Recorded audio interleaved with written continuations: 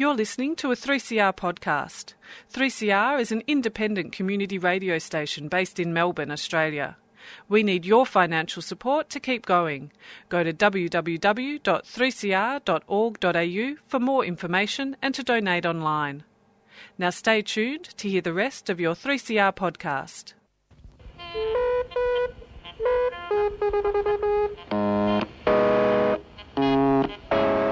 The Sewer Show. Squatters and unwaged airwaves. Presenting views, news and interviews from the Centrelink queues. Information on your squatting, legal and other rights. Troublemaking news from around the world. Coming at you every Friday between 5:30 and 6:30pm on 3CR.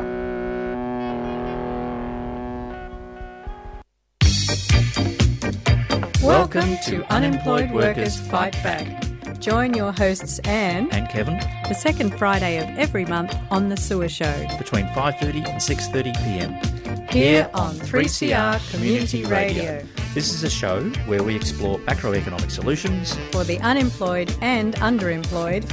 Everyone in our community has value. Well, hello, Kevin. Here we are on Unemployed Workers Fight Back. Hi, Anne. How you doing? Look, this is kind of a bit exciting because we're brand new to the show. I'm very excited because Valerie Varfella has handed the reins over to us to drive the Unemployed Workers Fight Back. Excellent. Now, Valerie hasn't been on since late last year. Would that be correct, I think? That's right. So it's a new sound for unemployed workers, and we wish Valerie well, and she can still be heard on 3CR on her show Arts Express at 9:30 on Thursday mornings. Excellent. So what are we doing on the show, Anne? What are we doing? We're here to talk about macroeconomics. That's right. For unemployed people. Yeah? That's right. So we are still going to be looking at issues around unemployment and underemployment and all the other kinds of employments. But I think we're probably going to take more of an economic focus, and our favourite kind of economics, of course, is modern monetary theory, which is a kind of macroeconomics. Okay, so we're talking economics, but I've got to say, and I've had this mentioned before, as soon as you start talking economics, people just glaze over. They go, oh, what? It's like tax and stuff, and you go, huh? Inflation, taxation, I know. So why is this important for us to speak to unemployed and underemployed people about the macroeconomic situation? What's the connection? What's going on? Well, I think that if you're struggling on New Start, or you're trying to make ends meet with casual hours, or you're working part-time and not getting enough hours, then often I think people will think, well, you know, where did I go wrong? You know, did I do the wrong career? Did I marry the wrong person? Did I buy the wrong house? Did I not study hard enough at school? And sure, those things play into an individual situation, but there's a reason why there isn't a job out there for someone to go to, and that reason is the way the economy is managed. And the way we manage the economy are through these ideas, which are known as macroeconomics. So when we're talking macroeconomics, I mean, you and I came into contact through a mob called Modern Monetary Theory, Modern Money Australia, which was it is a group of people who are trying to get a better understanding of how the economy works in a macroeconomic sense. That's right. We're a bunch of interested amateurs, really, and I have to admit, Kevin, I don't have an economics degree. And neither do I.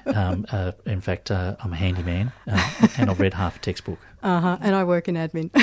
Yeah, okay. But the thing which kind of gets me is, having been introduced to MMT, you get a couple of basic, a couple of things which are basic understanding of how the economy works: money in, money out, and with that comes a range of possibilities to address issues, particularly with unemployment. Because if you understand how the economy works, if you understand what the resources are, if you understand how the political settings are managed from a very neoliberal perspective, that's right. You then understand that the level of unemployment and how the unemployed are treated is very much a neoliberal indoctrination, a manipulation of the system. That's right. So what MMT is like, it's like a tool for opening that treasure chest of how does the economy really work. How else could you do it?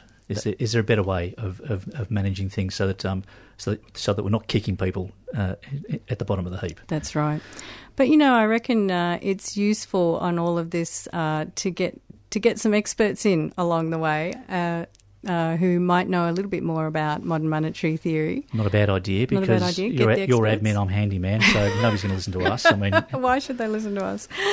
Yeah, so experts with their expertise would be a wonderful thing. And you're not going to believe this, Kevin, but I've got one sitting right next to me. Fair income. Mm-hmm. Goes by the name of Professor Victor Quirk. Hi, Victor. Just a doctor, actually, not a professor yet. Oh, pardon me. Yeah.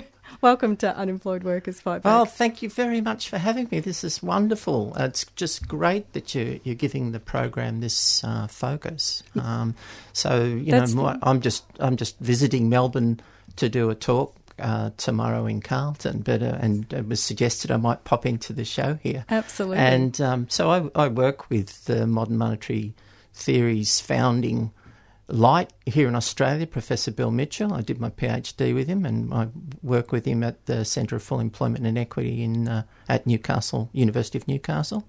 And it's I'm not an economist either. I'm a political sociologist, but I went there to study for exactly the reasons that you're doing this show, and that is that to understand the economics is critical if you're going to understand the political sociology that sits behind unemployment and why people are unemployed. So if people are interested in learning more about your many years of research into unemployment and the economy, they can catch up with you tomorrow afternoon. What better way to spend the day than to run off to the Kathleen Syme Library in Carlton?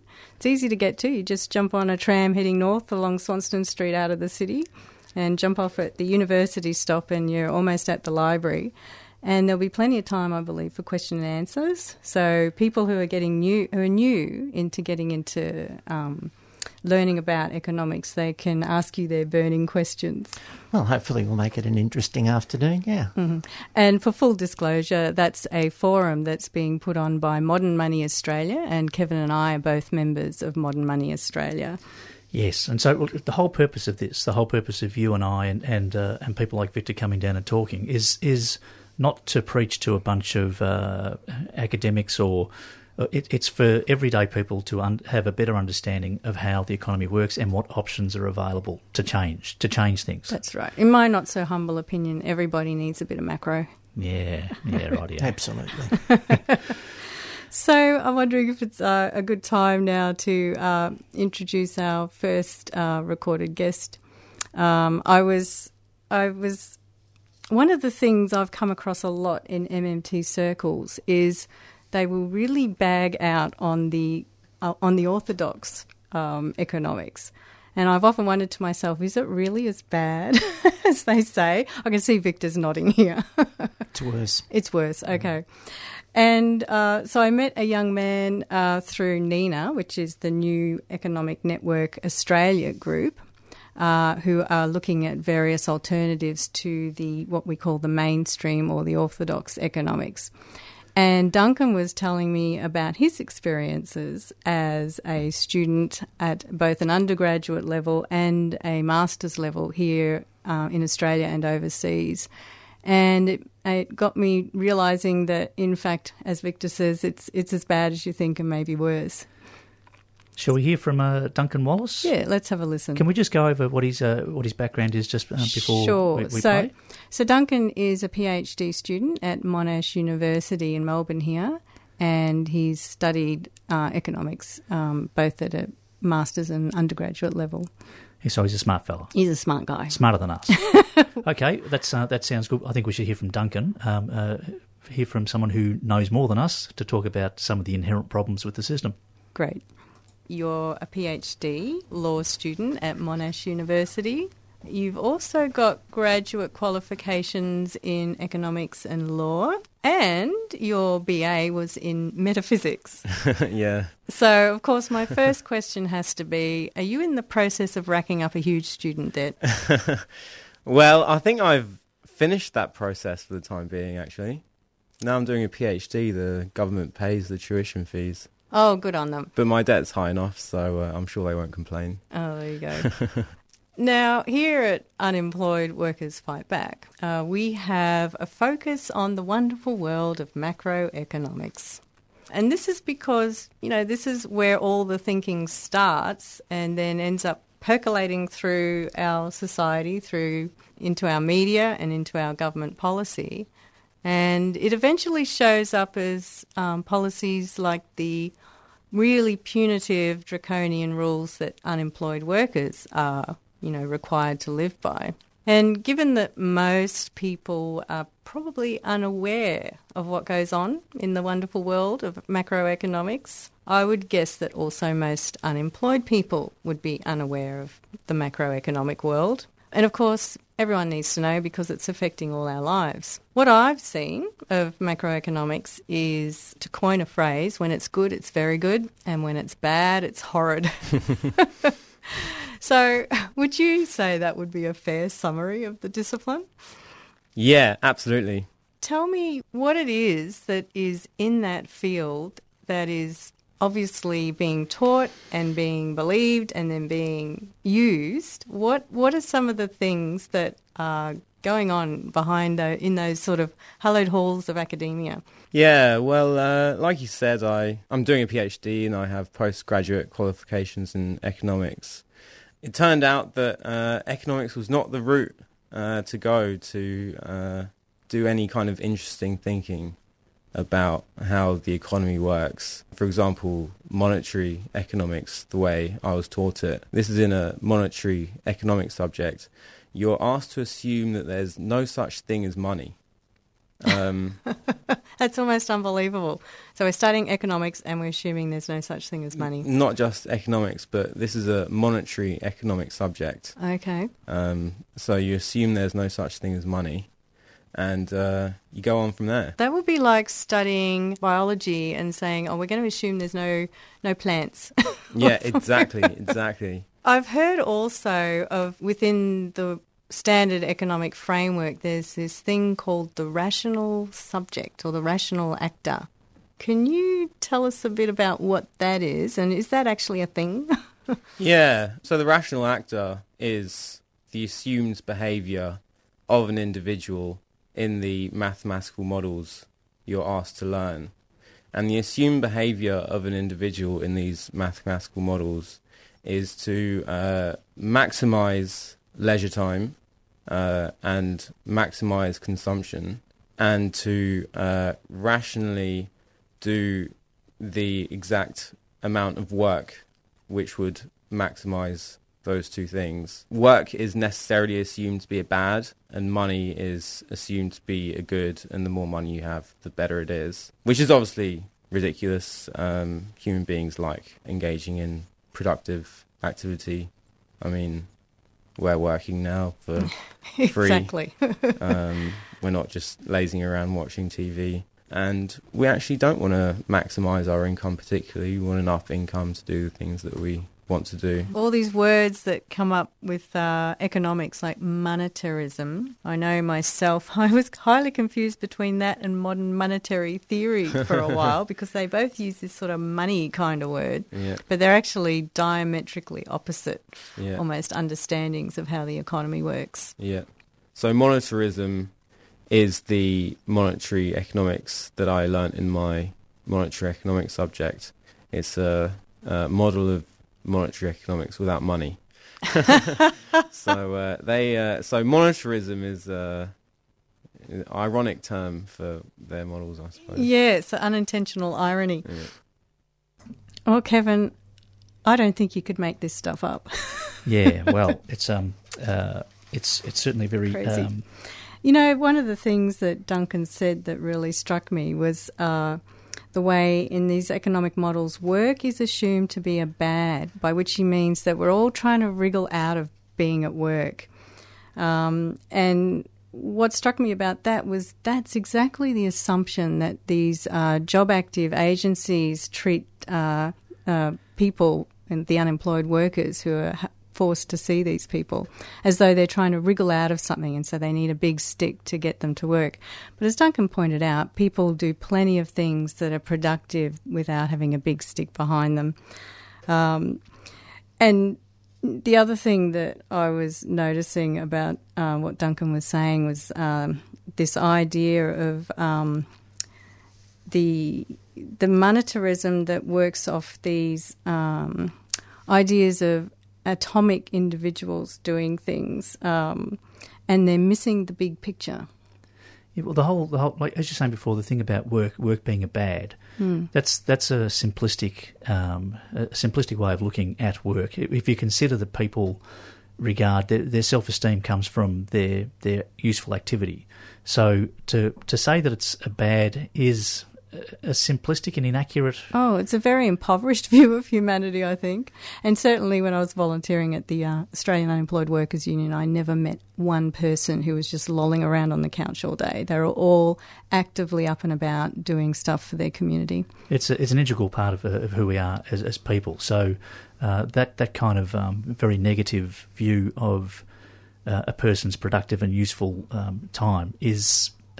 well, it's not going to shape well if you put it into economic terms, really, is it? That's right. And Duncan mentioned that the school of thought that looks at people that way is called monetarism. So as we wend our way through macroeconomics, we're going to encounter all sorts of schools of thought, and that's one of them. Indeed. What are your thoughts on the concept of work as a bad, money as a good, Victor? Well, I was a CES specialist employment counsellor for about, 14 years or something. And I worked almost exclusively with long-term unemployed and especially disadvantaged job seekers. And in that time, I've estimated I sat down and had long conversations with about 12,000 long-term unemployed people. Wow. And in that time, I could say that at the end of those conversations and knowing those people and getting to know them as I did, there were probably 8 out of 12,000 that the fundamental problem was that they were, lazy. Mm-hmm.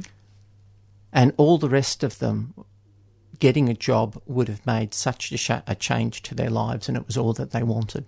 Right. You know what though, Victor?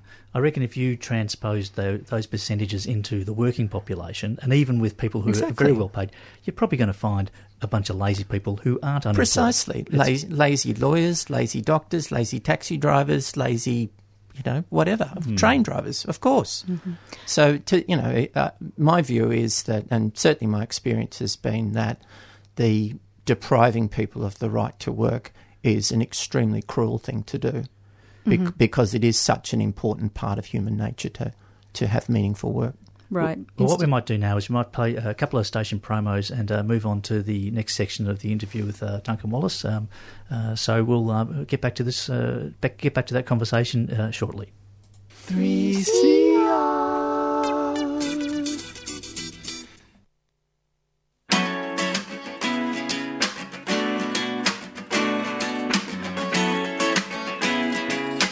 I'm Char Sultana, and you are listening to 3CR. Please subscribe. Do yourselves a massive favour. Thank you very much.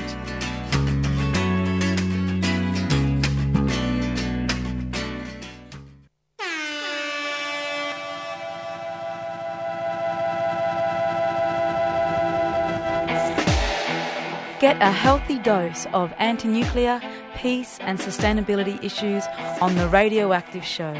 10 a.m. Saturdays on 3CR Community Radio, 855 on your AM dial, and also podcast and web streamed on the 3CR website, 3cr.org.au. The Radioactive Show, where every bit of exposure makes you stronger.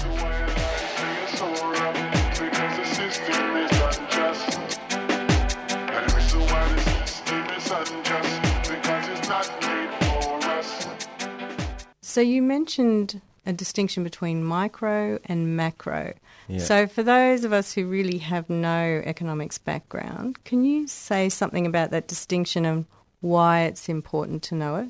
Macro is about what happens when lots of people act together. So, how does an economy as a whole function? In mainstream economics, their ultimate goal is to reduce the macro to the micro.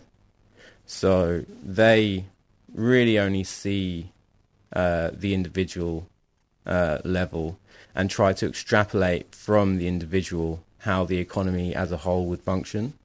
And that's illustrated particularly starkly by their macroeconomic models, which assume a representative agent model. So what that means is that you model the whole economy, let's say a state, a national economy. You model the whole national economy based on a single agent. So the single agent represents everyone in the economy. So the single agent has to do the work of doing all the work of everybody and also doing all the leisure of everybody. And wow, and this is this single agent who's rationally trying to maximise their leisure time and minimise their work. Yeah.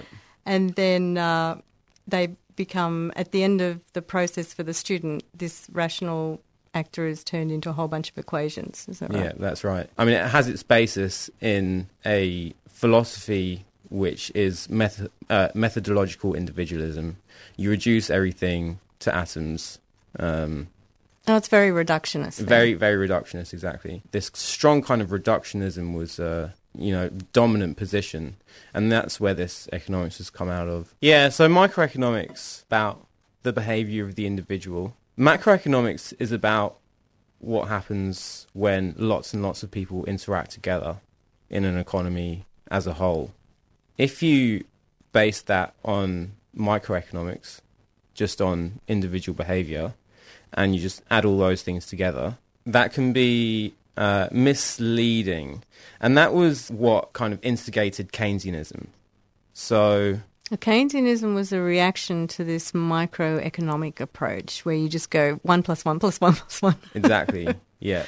Great Depression came around, all of a sudden all this money wiped off the market and unemployment went up massively, investment went down, and they couldn't explain this on the basis of just individual behaviour. So Keynes, his great insight was that there's such a thing as aggregate demand.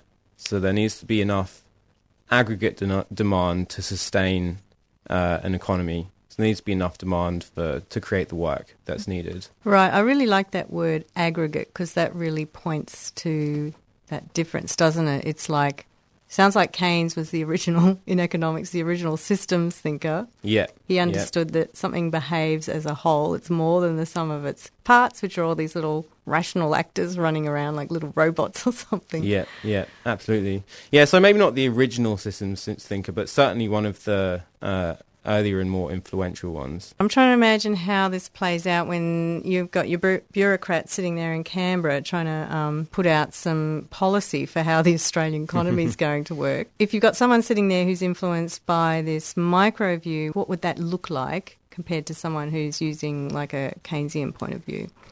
So instead of thinking about aggregate demand and what happens when lots of people interacting together act in a certain way, what kind of economics does that produce, essentially? Like, if everybody's trying to save at exactly the same time, nobody's spending money, so there's no work going around, unemployment goes up.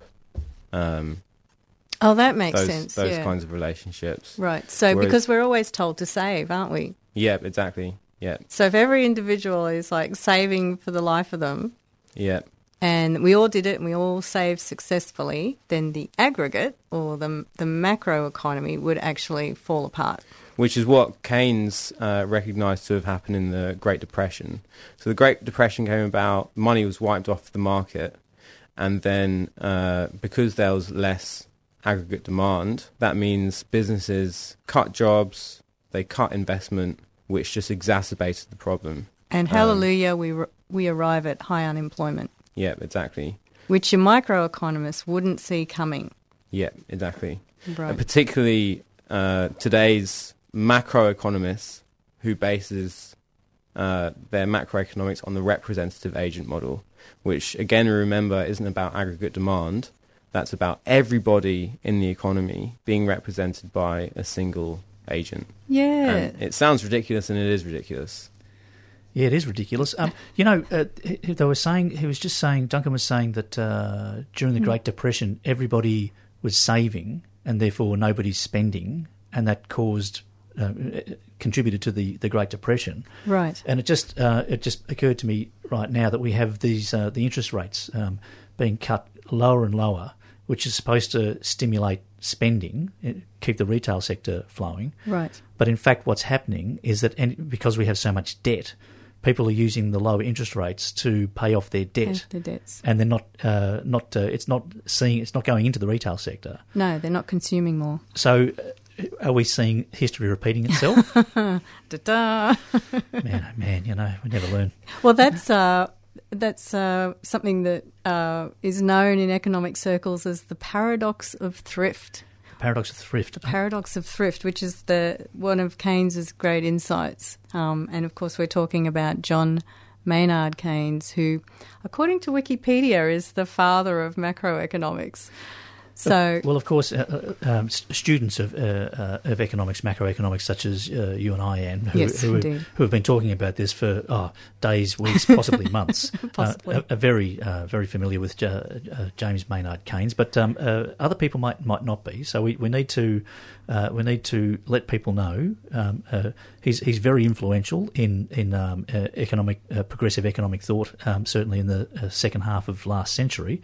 That's right. He died in 1946, so he was around for the Second World War and shortly after that, and basically got Britain and so on through the war economically. And I think I might ask Victor this. Would it be accurate to say that Keynes produced one body of thought that from that a lot of things have flowed, including modern monetary theory? Keynes's concepts of aggregate demand management were the principal means by which Australian governments kept the unemployment rate under 2% for 30 years in this country. Well, there you go. And modern monetary theory is an example of a post-Keynesian economic school, in that they've taken what Keynes argued and brought it up to date and revised it and developed it. And there's a number of different post-Keynesian schools, and MMT is just one of them. Right. So the post-World War II period in Australia and around the world was a very Keynesian period, you'd say? Absolutely a Keynesian period, and its abandonment of full employment in the mid-70s was the rise of neoliberalism to displace that. So here we're seeing a definition between two forms of economic thinking, where both of them exist in conservative capitalist societies.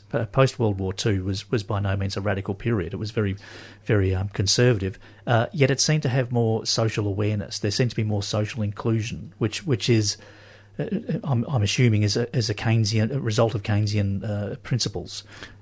It was established in Australia by a very progressive Labor government of Curtin and Chifley, and once it got established, when the Conservatives got into power 5 years after the war ended, it was so well entrenched in the Australian psyche that the Liberals could not abandon it. Not until sometime in the 70s, when we see the neoliberal...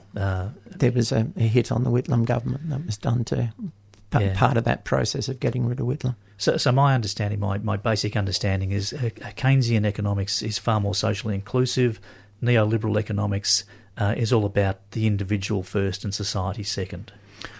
To some extent, but it's also just a simple thing of thinking in aggregate terms and saying that the public sector needs to spend money into the economy for the rest of us to have jobs, to stimulate demand for work. Yeah, I like that, going back to that idea of the aggregate and how that's different from just seeing things from an individual point of view. And I'm reminded of a time that I was on a ferry, and it was at night, and it was New Year's Eve, and I'm coming into harbour, and it's one of those giant passenger car ferries. So usually when you're on these things, they're as stable as a rock and you don't even know you're on water. And the captain calls out and says... and comes over on the loudspeaker and he says, if you want to get a good look at the fireworks, run over to the, we wouldn't have said the left, but he might have said starboard.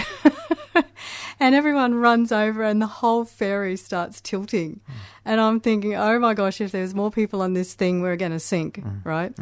And I think that ferry captain might have been a microeconomist because because he wasn't seeing the aggregate result of the ferry sinking. If your ferry captain was a macroeconomist, he would have had a roster for people to go and have a look, which probably doesn't work when it's New Year's Eve and midnight's going off at once. Right. We were talking about this the other day, and being a handyman, I came up with my own analogy, which was if the economy was a brick wall, okay, and so here I am, I'm a handyman. I always have to have the handyman's version of economics to make me understand things. Sure. So you're building a brick wall, and you start putting bricks down one after the other, and those bricks would be your what do they call it? The rational actor or the representative agent. The typical person in your economy, just a Joe Average who is earning money, etc.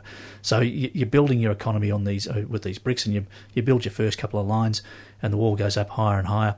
But of course, if you keep building a single brick wall, just one on top of the other, without considering the implications as it gets higher and higher, you realise that it's going to become unstable, and you need proper foundations, and you need stabilising factors, etc. So a microeconomist would build a brick wall with no consideration, they just think it's all about the bricks, and the thing would fall over. Whereas your macroeconomist would put in the stabilising factors, and so that's kind of how I think about it. Does that make sense to you, Victor? Makes sense. Another way is at the micro level, when we're driving around, the curvature of the Earth isn't significant, and when we're operating at a macro level and we're flying across the world, the curvature of the Earth becomes significant. Right. That all sounds kind of logical, but we've got to transfer that to an economic rationale, I guess, and so that's what we're trying to do. That's right. So with your understanding your aggregate, I think one of the things I realised that Duncan was at pains to point out to me that I wasn't even quite understanding while he was talking to me. And now I've come away thinking, so in macroeconomics you've got macroeconomics and macroeconomics. Is that a fair characterisation? Depending on what school of economics you're talking about, yeah. I think that's fair enough. But I think his main point is that the fallacy of aggregation, that is, of thinking that if you can theorise about how an individual acts in a rational sort of way and then multiply that out by several million people, that will give you a sense of how macroeconomies work, and it doesn't. It doesn't at all. That's his point, and I think I've heard that described as the fallacy of composition. That's it. That's the same. Yeah, that's it. I love that phrase. Yeah, excellent. Well, I think it's time we pondered on that for a little while. So let's just have a quick break, and we'll come back out of the break and continue the interview later on. You're listening to Unemployed Workers Fight Back, a show all about the economics and experience of unemployment and underemployment, here on 3CR Community Radio.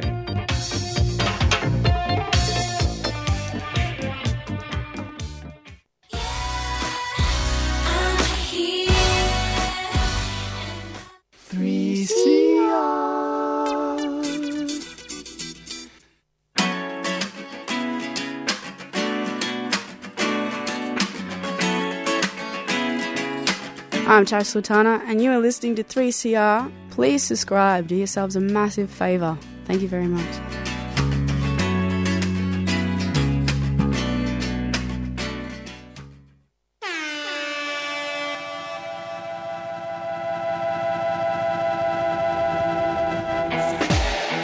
Get a healthy dose of anti-nuclear, peace and sustainability issues on The Radioactive Show.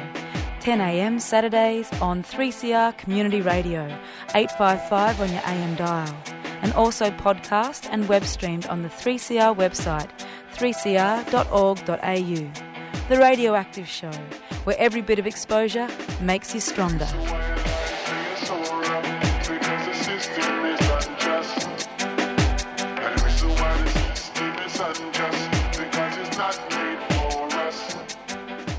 Okay, so we just heard from Alpine with their song Damn Baby. I'm going to be playing the odd song on this show when I can get one in. Anne wants interviews and intellect, and I want a bit of music, but, intellect always wins on this show apparently. But it turns out I'm just hearing a lot of good local female Aussie bands playing at the moment, and through no other fact than that the music's fantastic, that's probably what you're going to be hearing a lot of.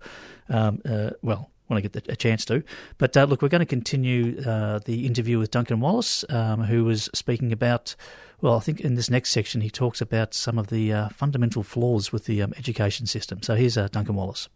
Well, I can see from what you're saying why there would be a student movement that's questioning, because what you're describing is actually what is being taught at what I'm assuming all the major universities in the Western world. They're churning out hundreds of students, thousands of students every year who've swallowed this line, hook, line and sinker. Yeah. But not all of the students. So curious to know what the questioning around this academic discipline of economics and macro and micro and so on, what does that look like in terms of student activism? Well, firstly, if I could just describe a little bit about kind of what the subjects involved. Sure. So I don't know if you did mathematics at school. You didn't see the look on my face, people. I actually read Catch-22 through most of my high school maths classes. Yeah, well, you know, being an economics student is a bit like that, really. You're taught a bunch of mathematics, which is kind of unengaging. You know, you're taught models which involve a to the power of n equals x plus something, blah, blah, blah. And I don't know if you did calculus, but you kind of derive them through according to mathematical laws, and then you come out with an answer. And really, you're learning these models, but you're not learning them critically. You're just rote learning them to reproduce the mathematical equations in an exam. So there's no critical engagement. You don't get to challenge the assumptions behind the models or anything like that. You're just rote learning these equations. And in my macroeconomics introductory subject of my master's, I remember the tutor saying to me quite explicitly, these models aren't supposed to describe the real world. You only learn them to pass the exams. And the lecturer knows this very well. She just wants to be an academic. She's not interested in describing the real world, just publishing papers, the papers that she needs to publish to continue on as a respectable economist or whatnot. Wow. And that attitude, everyone had that attitude. The microeconomics lecturer said, I know that these assumptions can feel a bit stretched and this doesn't describe the real world, but it's something like a heuristic and you might as well learn it. That's damning. So there's actually a conscious understanding within academia that what they're doing is fairly irrelevant to the outside world. Yeah, exactly. And yet it gets used in the outside world with dangerous, and appalling consequences. Basically for propaganda purposes, so far as I can tell. So you can already see a couple of filtering mechanisms here. Firstly, you need to be good at maths. But if you're not interested in maths, you're not allowed to do economics. That's obviously a problem. So that's one filter. The second filter is not allowed to think critically. You're not allowed to challenge the assumptions. So if you want to have economics qualifications, you have to spend an awful lot of time learning these mathematical models which you know don't describe the real world and which you know you're only learning in order to get the qualification and in order maybe to speak the language of your enemy type thing. So there's two big filters there on people coming through economics education. And then the people that do get through it just reproduce it. They're good at mathematics, they haven't learnt to challenge, and they just assume that the next generation of students needs to go through what they went through. Duncan, what you described earlier of your experience of being an undergraduate studying economics, I felt like there was sort of almost like a high degree of cynicism doing the rounds. So I'm wondering, how are students responding to this? Yeah, so I did my undergraduate at the University of Manchester in England. Actually, while I was a student, there wasn't too much going on amongst economic students challenging what was going on. But at the University of Manchester, after I left, students did organise and they set up the Post-Crash Economic Society. So they're responding to the global financial crisis, crash, and they said. What the economics we're being taught didn't predict this, couldn't explain this. Why are we still being taught this economics? Good question. How is that possible? They set up a very impressive movement, really. And it was done with the support of the English central bank, Matthew Haldane in particular, who's high up in the central bank. I forget what he is now. Yeah, so with their support, they tried to reform the undergraduate economics curriculum. And all they wanted was to introduce some pluralism into it. So, some economics history, some stuff about Keynesianism, some stuff about Marxism maybe. Quite reasonable demands. They weren't asking for a complete revolution and a complete rejection of neoclassical economics. So ultimately, so far, they've been unsuccessful. But they, like I said, they have set up a very impressive movement. So that spread from the University of Manchester, and it's really spread globally. So there's a group called the Rethinking Economics Society. And that's come out of the Post-Crash Economic Society.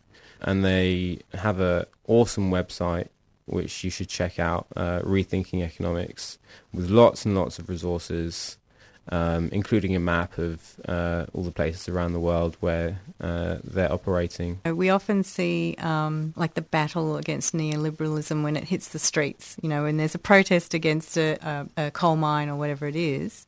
But maybe what a lot of people aren't aware is that these battles are also going on in university campuses. And it's stunning to me to hear that these students have been going for many years and they can't even get an alternative and maybe more sensible view into some of the courses. Yeah, it's unbelievable. Even with the implicit, maybe even explicit support of the English Central Bank, of the Bank of England. Right, they had support from the bank, which is an unusual source, but there you go, won't question that one. Well, they have to run the economy. They're kind of interested in having some economics students come through who know exactly what's going, who might be able to predict what's going on. Yeah. But even then, they've still failed to get any kind of reform through. Yeah, which is it's extraordinary. So that's the real world, listeners. Just be aware that don't turn to your orthodox economist to explain how things are. Tune in to Unemployed Workers Fight Back and you'll hear some real economics. Yeah, absolutely. So that's the thing that Duncan really opened my eyes to. I had no idea that there was a global movement of students actually questioning and protesting about what they're being taught.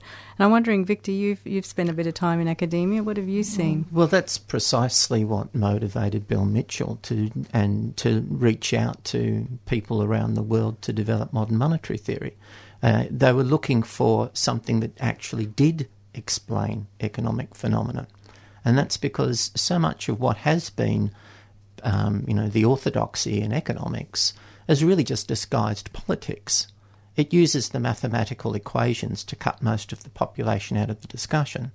But built into it are all sorts of assumptions that have, clearly a political purpose. Right. Duncan mentioned that word propaganda, and I didn't actually follow him up on that, but I'm wondering, did you have a take on what that might be? A great Australian academic, Alex Carey, died in 1988, published a set of papers talking about the economic education campaigns that were rolled out in the 50s and the 70s in the United States.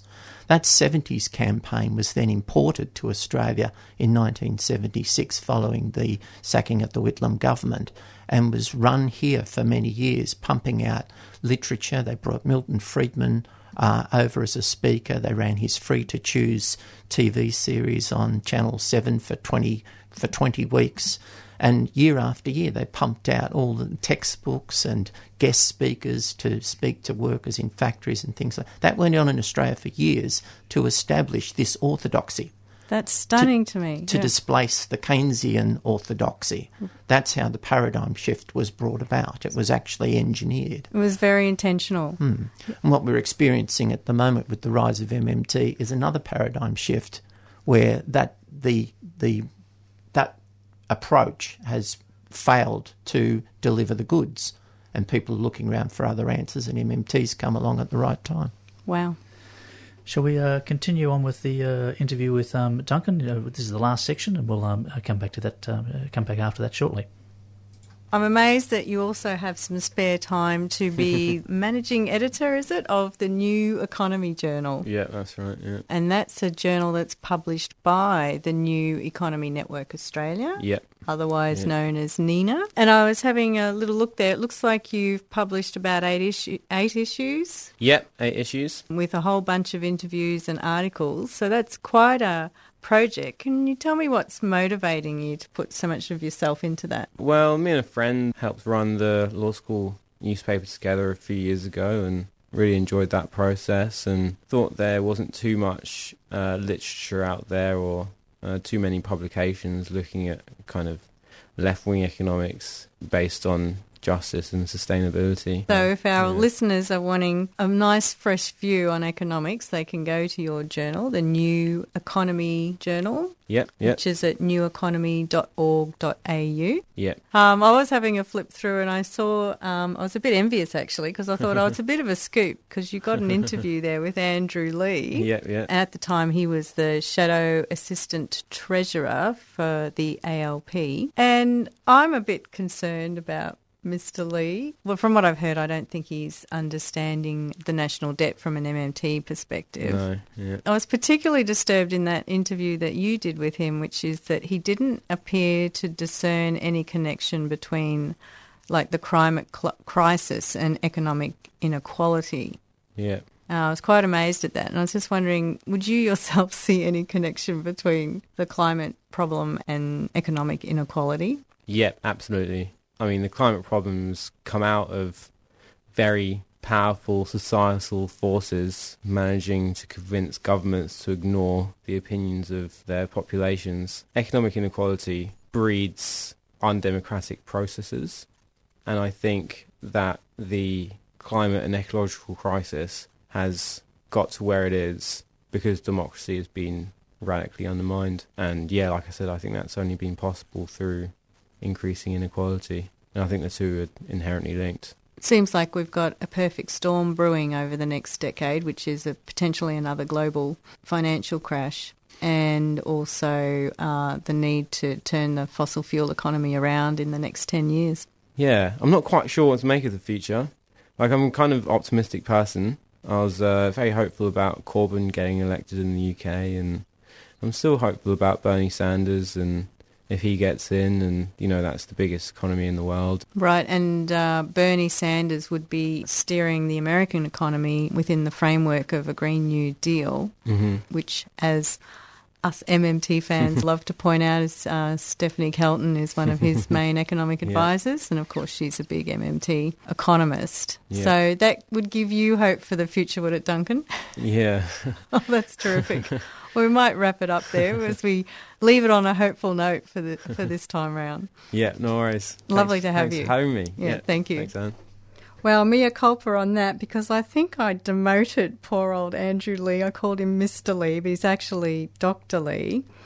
And in fact, at one point in his career, he was a professor at the Australian National University, and you wouldn't believe what he was teaching. Can you guess what that might have been, Kevin? Economics by any chance? Oh, what do you know? What do you reckon about that, Victor? Yes, Andrew Lee's a well-known economist and Labor politician. And again, he's in an orthodox school that, What I'm learning from the previous interview is like you sort of have a respect for somebody who's trained as an economist, but then when you find out that what they're learning is rote learning and that they're just turning over the same old system, it kind of, I don't know, if I hear the word economist, I'll be a little more sceptical about what sort of economist I'm speaking to. That's right. I think we don't have to set them up on a pedestal like some high priest, and we can actually start to question what they're telling us. And I don't want to pick on Andrew too much, but I'm sure he's a lovely guy. I don't mind prodding the system a bit, man. I think it's okay. Like, okay, we might be being a bit harsh, but what we're trying to do is get the conversation started. So if Andrew would like to come on and discuss his point of view, we'd be more than happy to have him. That's right. That's right. We'd love a bit of action on that. So what Duncan was saying, I think, gave me a picture of a whole discipline that is churning out students that aren't encouraged to think critically. And in fact, if they can produce the mathematical formulas, that seems to be about all that's required. Shall we break to a song? And the weekend's coming up, and I'm planning to do not much at all, and I think the next song sums it up quite nicely.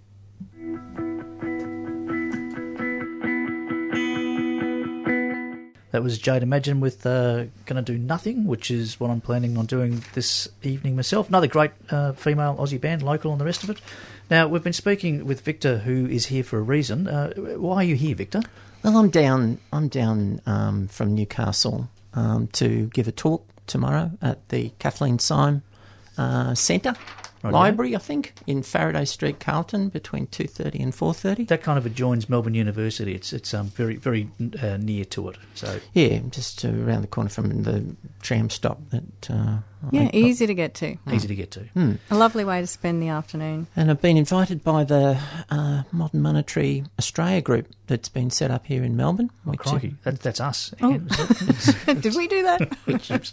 And I thought, so I talk about the political sociology that you can draw on from modern monetary theory. So for 20 years, I've been hanging out with these economists, trying to make sense of what they're talking about and looking at what the social policy implications are. And have you made sense? Yes, I think. Well, I think so. I think so. That's good. So this. I'm sorry to interrupt, but I've got to reiterate. This is a group that's set up so that anybody can come along to this. It's just open to the. Absolutely, yeah. You just rock up. It's free. You just turn up. Do you know what time it's on? It starts at 2:30, and we'll have allowing for conversation and me ranting. It'll probably last about 2 hours, something like that. Yeah, and I'll be talking about the post-war full employment, how that came about through Keynesian economics, and how it was dismantled during the 70s, and talk about the job guarantee. Well, as strange as it might seem, that actually sounds fascinating. You go and have a listen, because I can't wait. I'll definitely be there. Excellent. Well, look, it's been a joy and a pleasure doing this first show, but we've got to go. We've got to hand over to Mafalda, who's coming up next. So if you want to catch us, we'll be on every second Friday, is it, Anne? Second Friday of the month. So second Friday of the month, not every second Friday, but the second Friday of every month. So we'll see you next month. Okay, catch you then.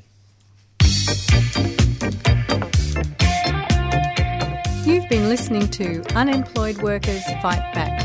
Join us the second Friday of each and every month as part of the Sewer Show on 3CR. We thank all our guests, and I thank you, Kevin. And I thank you, Anne. The pleasure was all mine. Oh no, I insist. The pleasure was mine. Well, it wasn't all yours. I mean, I had a fair degree of pleasure on this show. It was very pleasurable for me. Oh no, Kevin, I was highly pleasured.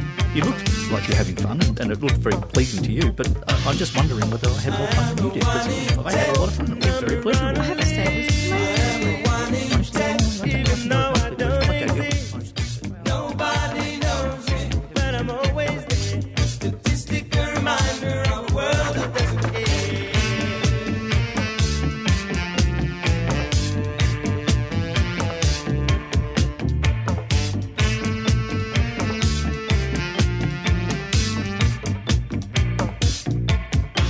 My arms enfold the document, malnutrition does my head. My eyes are black and lifeless with an underprivileged state. I'm the beggar on the corner with no one's spare a dime. I'm the child that never learns to read, 'cause no one's ready to